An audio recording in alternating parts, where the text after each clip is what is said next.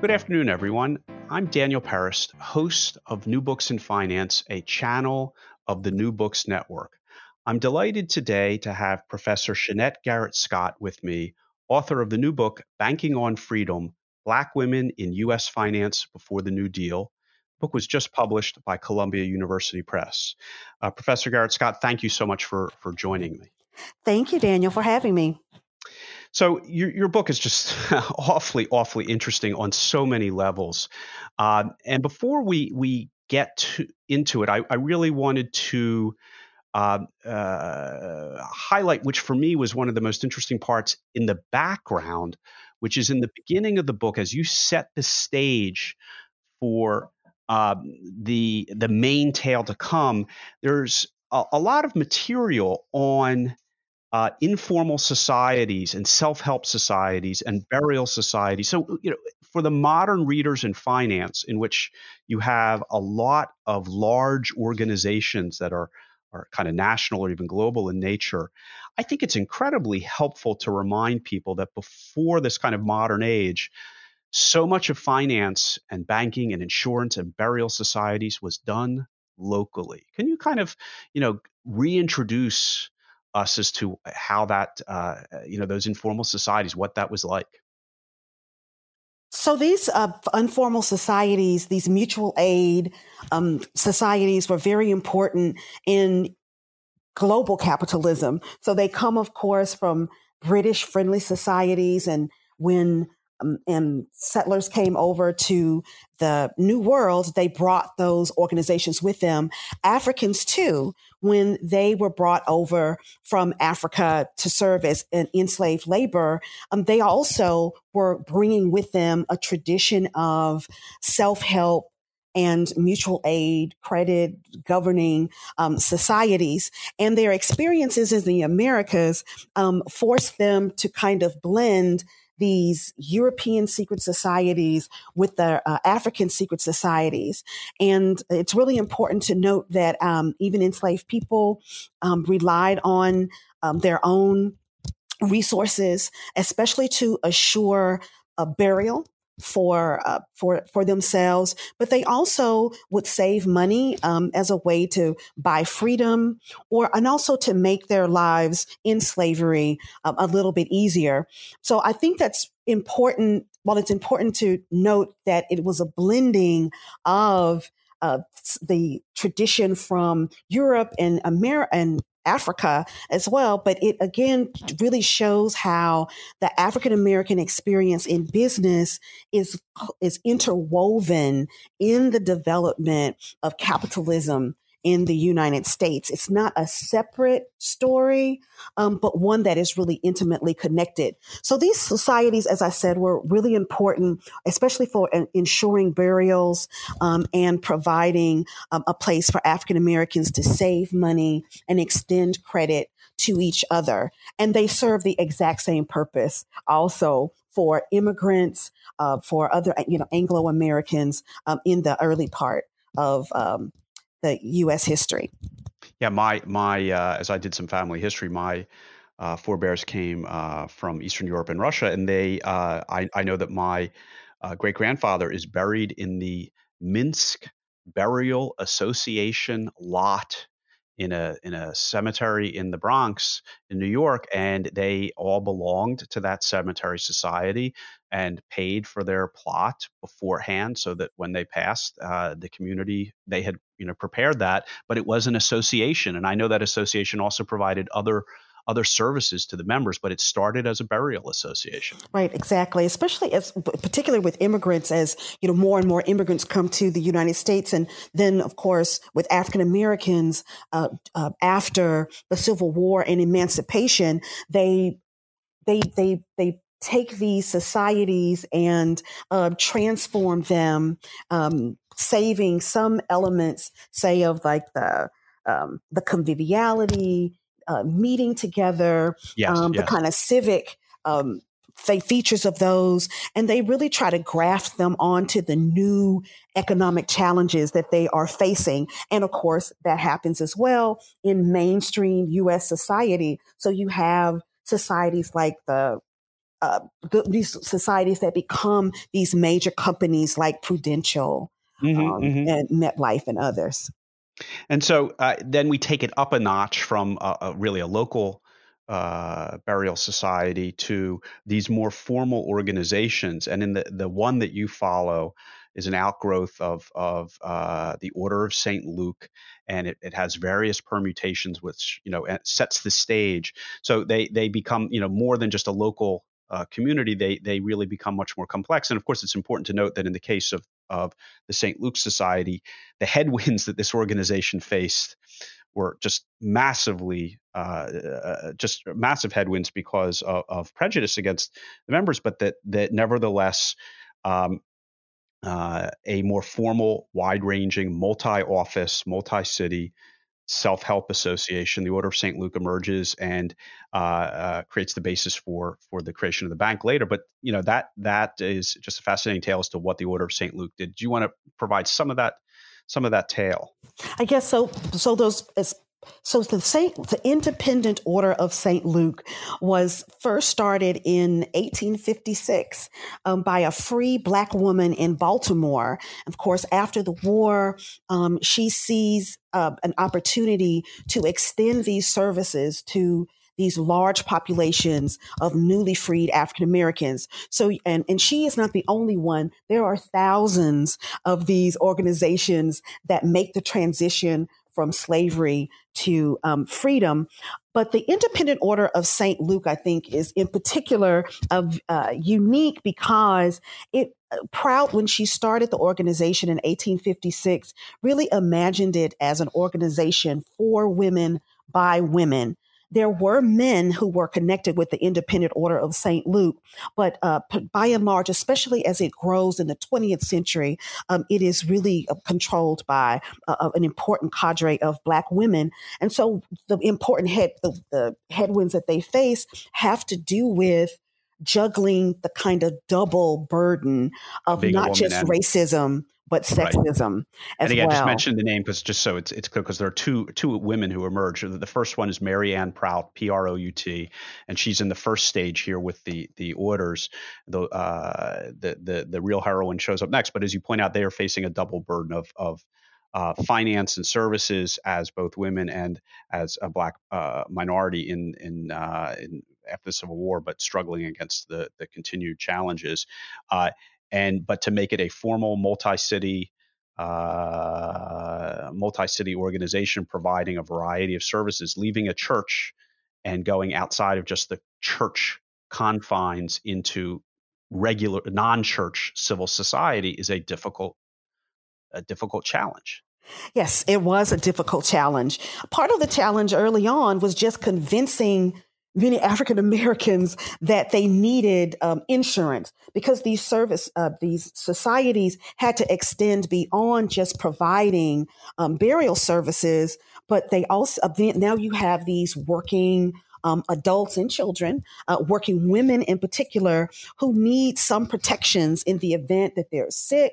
And they need money to make ends meet, and then also to ensure their lives. And then also because of racism, because of segregation, many of these societies get the idea to pool these small resources, the nickels and the dimes, together to create businesses and services that serve these growing African American communities. So the Independent Order of St. Luke is not unique, but they are important, I think, in that not only do they, of course, form a bank, but they also run a store, a newspaper, as well as their insurance arm. So these, you're right. So as these organizations kind of leave their little parochial city focus and become these national network of councils and state organizations, this increases the bureaucracy, but it also increases the wealth and brings a lot of attention to them. On the one hand, as these symbols of what African Americans can do. Despite the restrictions of Jim Crow and racism, and for women too, despite the kinds of negative stereotypes and connotations about African American women's sexuality, their intellect, the limited opportunities that they face in a segmented marketplace. The Independent Order of St. Luke emerges as a symbol of African American success. And of course, with that symbol, because you have Black pride, but it also in some ways becomes targeted by regulators. Yeah, and I saw that the more complicated the financial activities became, the greater the pressure from either competitors or regulators acting aggressively as regulators, so that the more successful the venture became, the harder the venture became. Yes. And so this story, I think, is also really important to highlight the links between kind of extra legal violence that as we understand the history of African Americans and their experience, we of course learn about lynching and that kind of mob and extra legal violence. But when you are operating these really complex financial institutions, on the one hand, they do suffer some threats of that kind of racial sexual violence, but they also become really vulnerable to very strict regulations. Yeah, the state regulators. Yes, a pressure from local merchants who try to push them out as competitors. They face a lot of red tape, limitations on their access to capital. So these things that perhaps under contexts would be seen as some of the kind of downsides or darker sides of competition really become a kind of other kind of violence or aggression against these particular kinds of organizations. Nevertheless, the IOSL continued, developed, grew, splintered. I know there were various organizations, various divisions, and so forth. And then we get to sort of the main part of your story, which is both the high point of this type of enterprise, including the high point of the opposition, is the creation of a state chartered official bank. And that's what happens next with both all of the resistance and the success of it. And really the tale, Banking on Freedom, is the tale of Maggie Lennon Walker, who you'll introduce in a second, and the St. Luke's Bank as the height of this effort, and also the height of the challenges that this effort of self-financing community faced. Could you just share some of the history of the founding of the St. Luke Bank? Yes. So when Maggie Lennon Walker emerges as the leader, the Grand Secretary Treasurer of the Independent Order of St. Luke around the turn of the 20th century, and she puts forth a bold economic vision. And this is just to clarify, because that is at this point, if not a national, but a regional organization. But she is in the Richmond.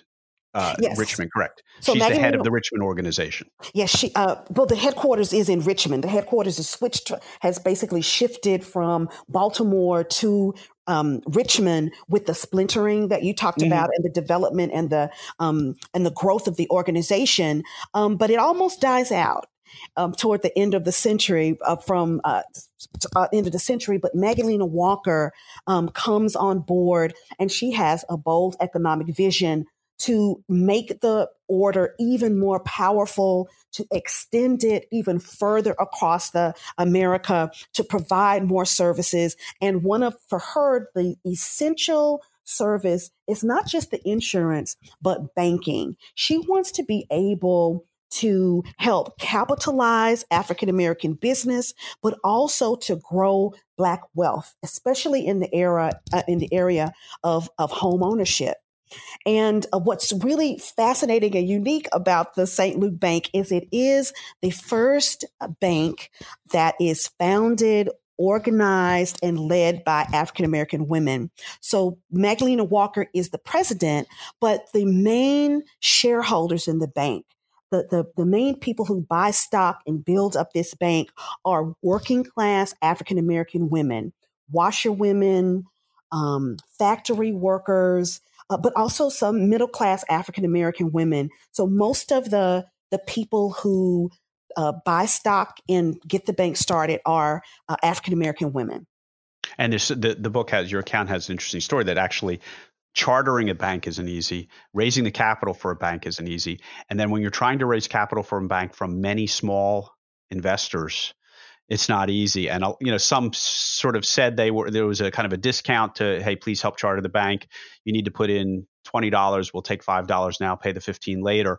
And the 15 was awfully hard to come by. And it was a real struggle just to keep the base operation going.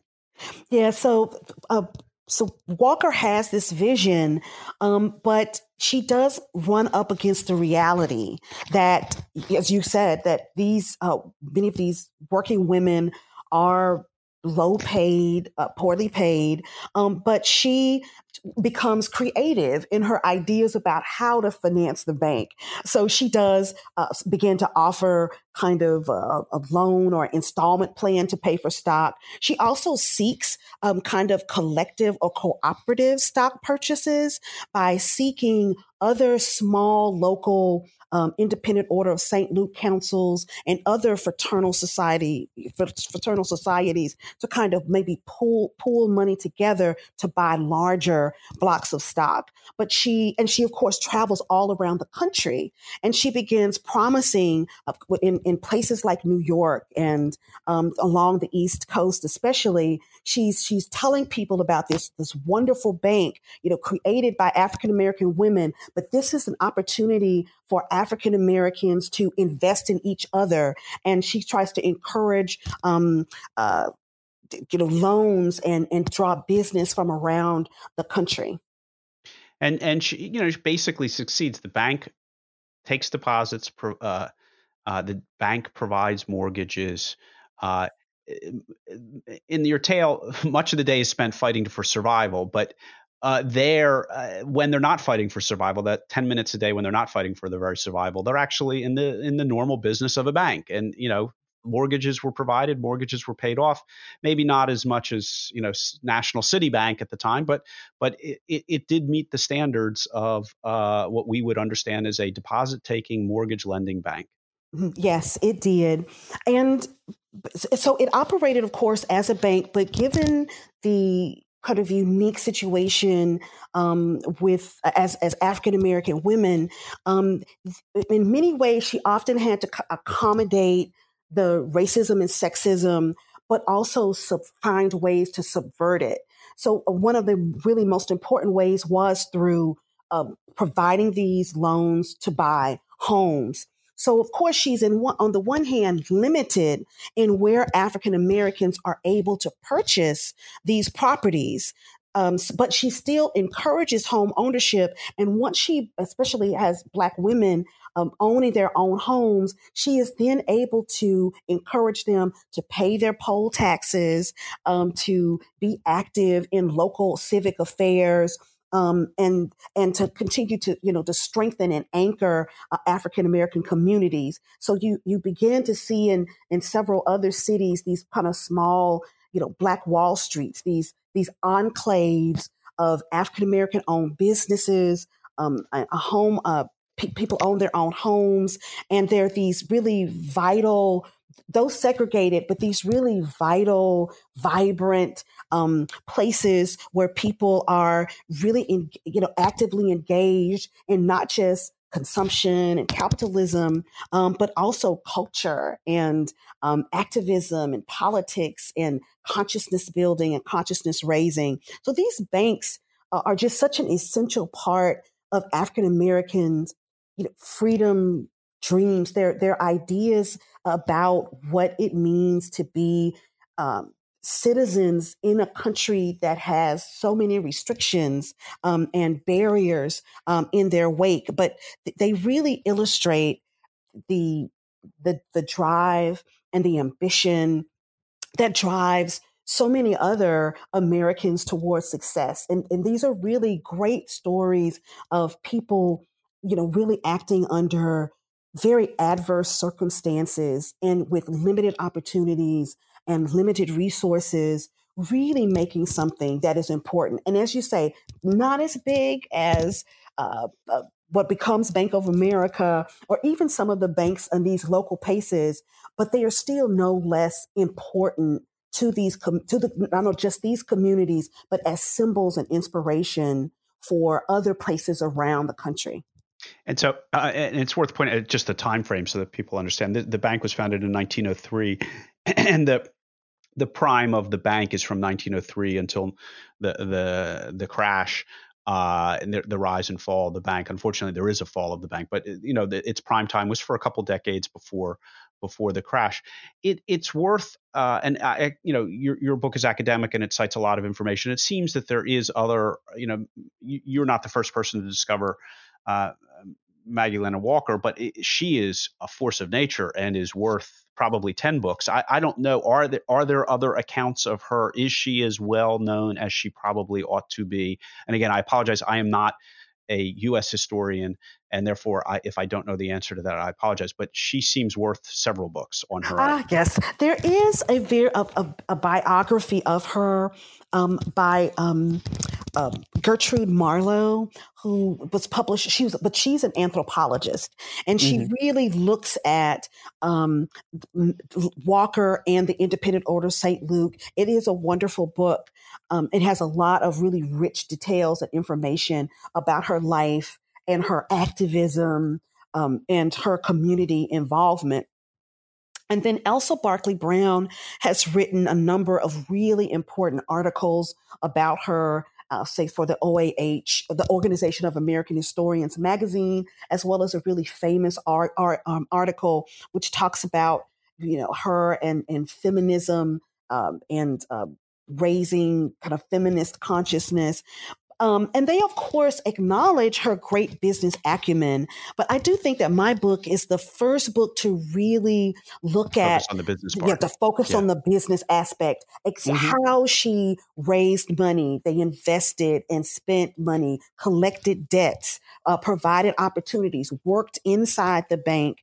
So I think that it's important for that. And of course, and in Richmond and in the southeastern part of the country, she is well known. In Richmond, there are high schools named for her. Very recently, last year, I think it's last year, a monument was erected, a public memorial to her. So and the National Park Service, of course, has a house, the Magdalena Walker House in Richmond, that gets millions of visitors. So you're able to actually see her home and learn more about her and see the community in which she lived. So she's doing well 100 years later. Was she that well regarded at the time, or is it really 100 years later that she is being elevated to this status? I mean, was she viewed as path-breaking and a force of nature at the time, or is that really a creation of the historians? I'm just out of curiosity. Yeah, unfortunately, we do have a lot of stories of people who don't get their due when they were living. But Magdalena Walker was seen as an incredible woman at the time.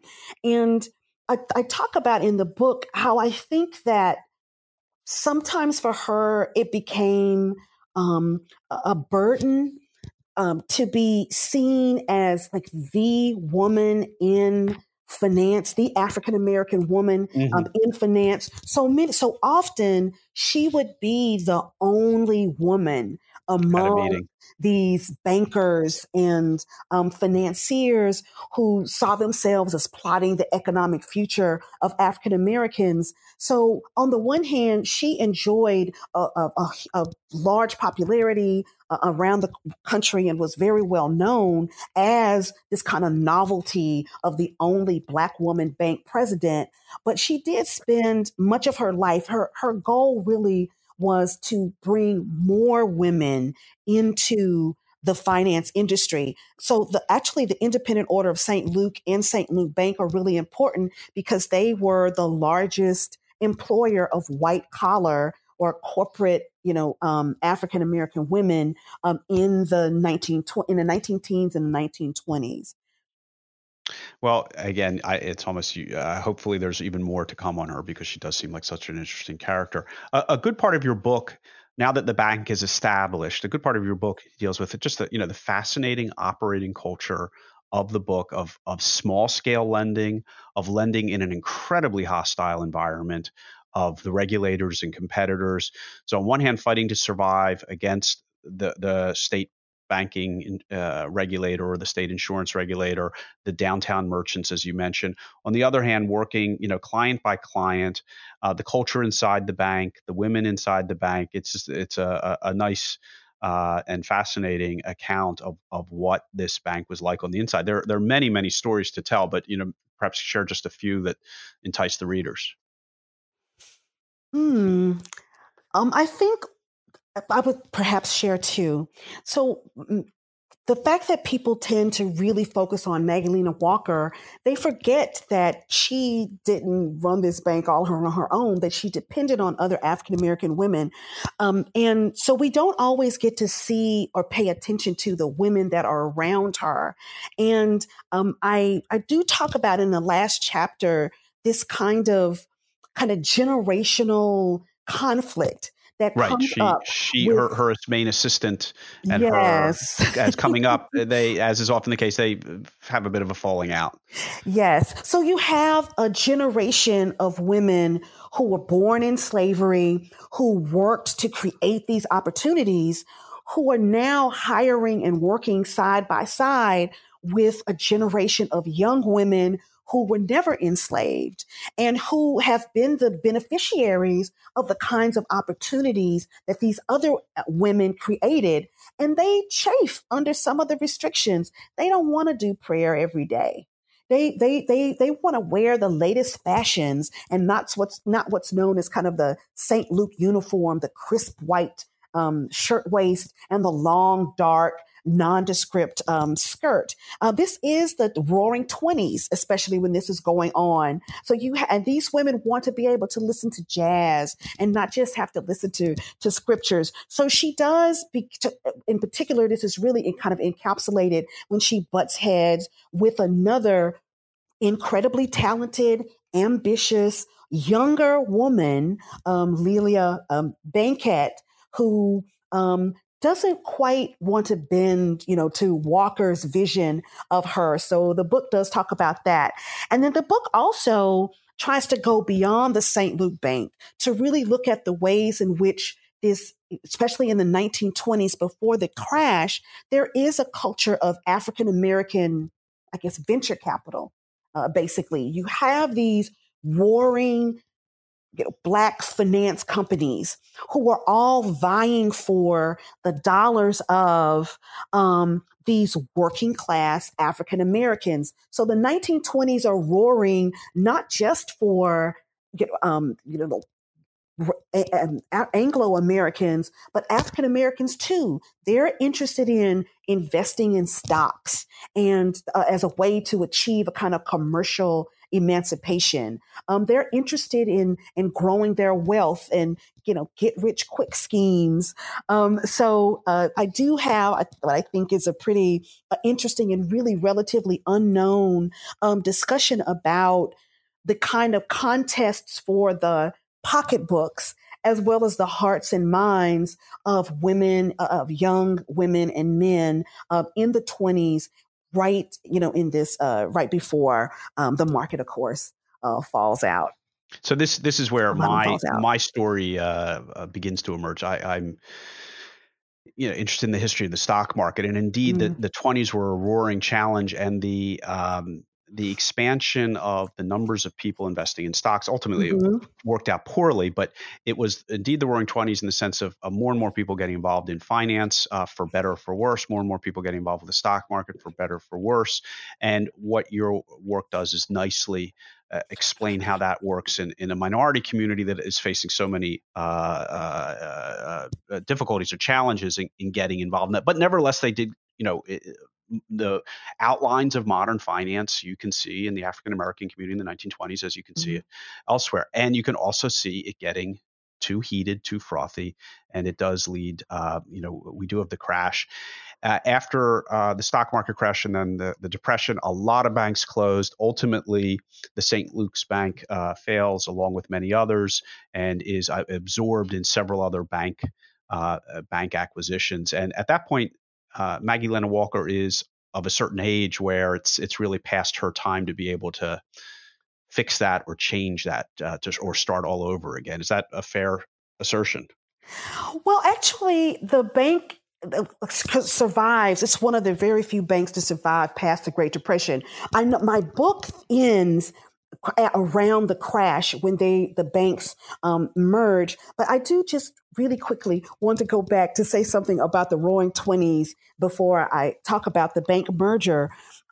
Is to talk. So the African Americans are, butting up against some limitations, but they are also creating their own kinds of definitions and ways of participating in the market. And one of the most important is for them is to try to mitigate or talk about investing in African American business as almost risk free. And part of the way that they do that is convincing people that they are doing something to advance or uplift the race, uplifts the race. So African Americans, are not. I mean, now we may look back and think how foolish of them to have, bought on the margins and not seeing the weaknesses of these companies, of these appeals for capital. But they were thinking strategically and feeling that by uplifting the race collectively, that in a way kind of mitigated risk. But of course, Magdalena Walker, always an astute businesswoman, and she is nearing the end of her life. She passes away in 1934. But in the very late 20s, she begins to notice the St. Luke's Bank's profits are dipping a little. But of course, she has a weather eye on other African American banks in the community. Richmond is really unique in that it has a number of African American owned banks, more than any other city.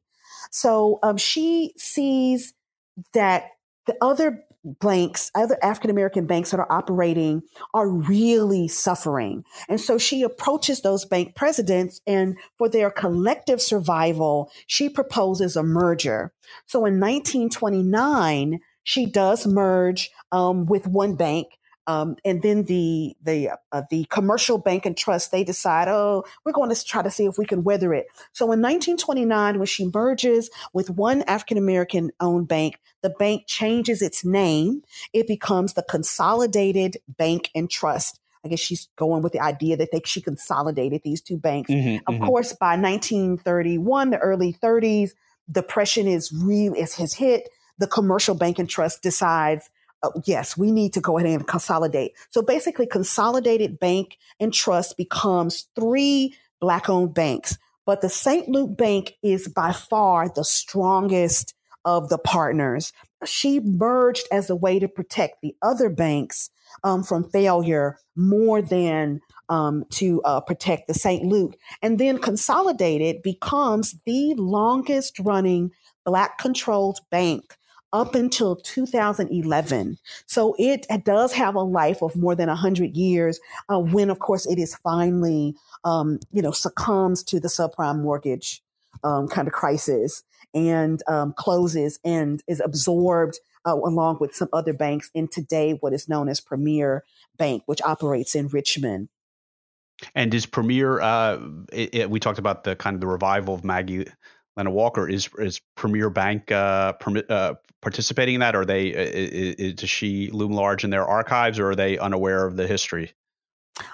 I think everyone in Richmond is really aware of the history. And I can say for Premier, I can't really answer that question. I'm not for sure. But I can say that when the bank, was just crippled beyond any saving, in 2011, at least the people who purchased the bank had the foresight to know that those bank records were important.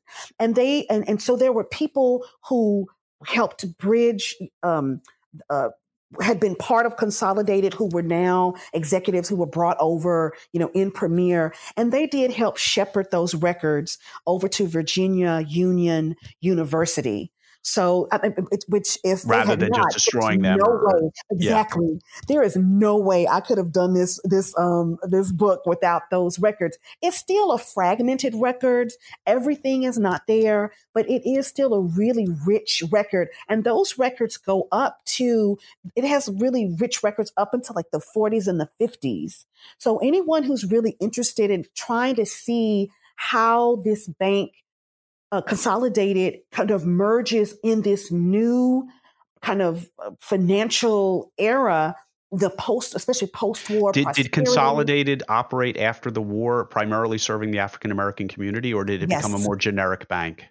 No, it was always Black controlled. So women, it wasn't necessarily women controlled, but it always had branches. It had different branches that operated in African American communities. African Americans were its primary customer base, but of course they welcomed all depositors. But overwhelmingly, most of the lending that they did was to Black churches, Black businesses, and in Black areas of town. Though they did, have a portfolio that included, the municipal clients and other say white-owned or non-Black owned businesses and opportunities. But it always sustained its commitment to the African American community. Well, it's a fascinating story, Professor Garrett-Scott. The book is Banking on Freedom: Black Women in U.S. Finance Before the New Deal. It came out earlier this year from Columbia University Press. I encourage our listeners to get a copy. You've heard a few of the stories, but really there are really, really interesting stories on pretty much every page. Professor Garrett-Scott, I wanted to ask you, often the case with the academic authors, give you an opportunity, if you have recovered from writing and publishing this book, what your next project is, what you're working on, or are you still in the taking a break after having produced this very interesting work? No, it's as I think most people know, as you're doing one project, there are always these things that are calling you that capture your attention. So my work focuses on race, gender, and capitalism. So my new project, which I'm really excited about, to really be able to really devote a lot more time to, is looking at peonage. So modern day slavery. So it's looking at hundreds of African American peons who were basically enslaved on this island in the Deep South, and they were forced to make bootleg liquor, and it has. Is this during the 1930s? 1920s during Prohibition. Okay. So it has gangsters, it has, GIs, the spies. And where is this island? It's in the middle of the Mississippi River. Okay. It's just going to be, I think it's going to be such a fascinating story, but I have a lot of information, but I really want to try to capture the experiences of the African Americans. But it was reputed, by the government that this island, I call it Horror Island, that this island supplied, 2/3 of the bootleg liquor in the Deep South. So this is a way for me to just kind of look at informal economy. Sure. And it's kind of the dark side, I think, of capitalism. Well, there are a number of those, so you have a choice. Thank you so much again. The book is Banking on Freedom. Professor Shennette Garrett-Scott, it's been a pleasure speaking with you, and I look forward to discussing your next project when it's out. Thank you.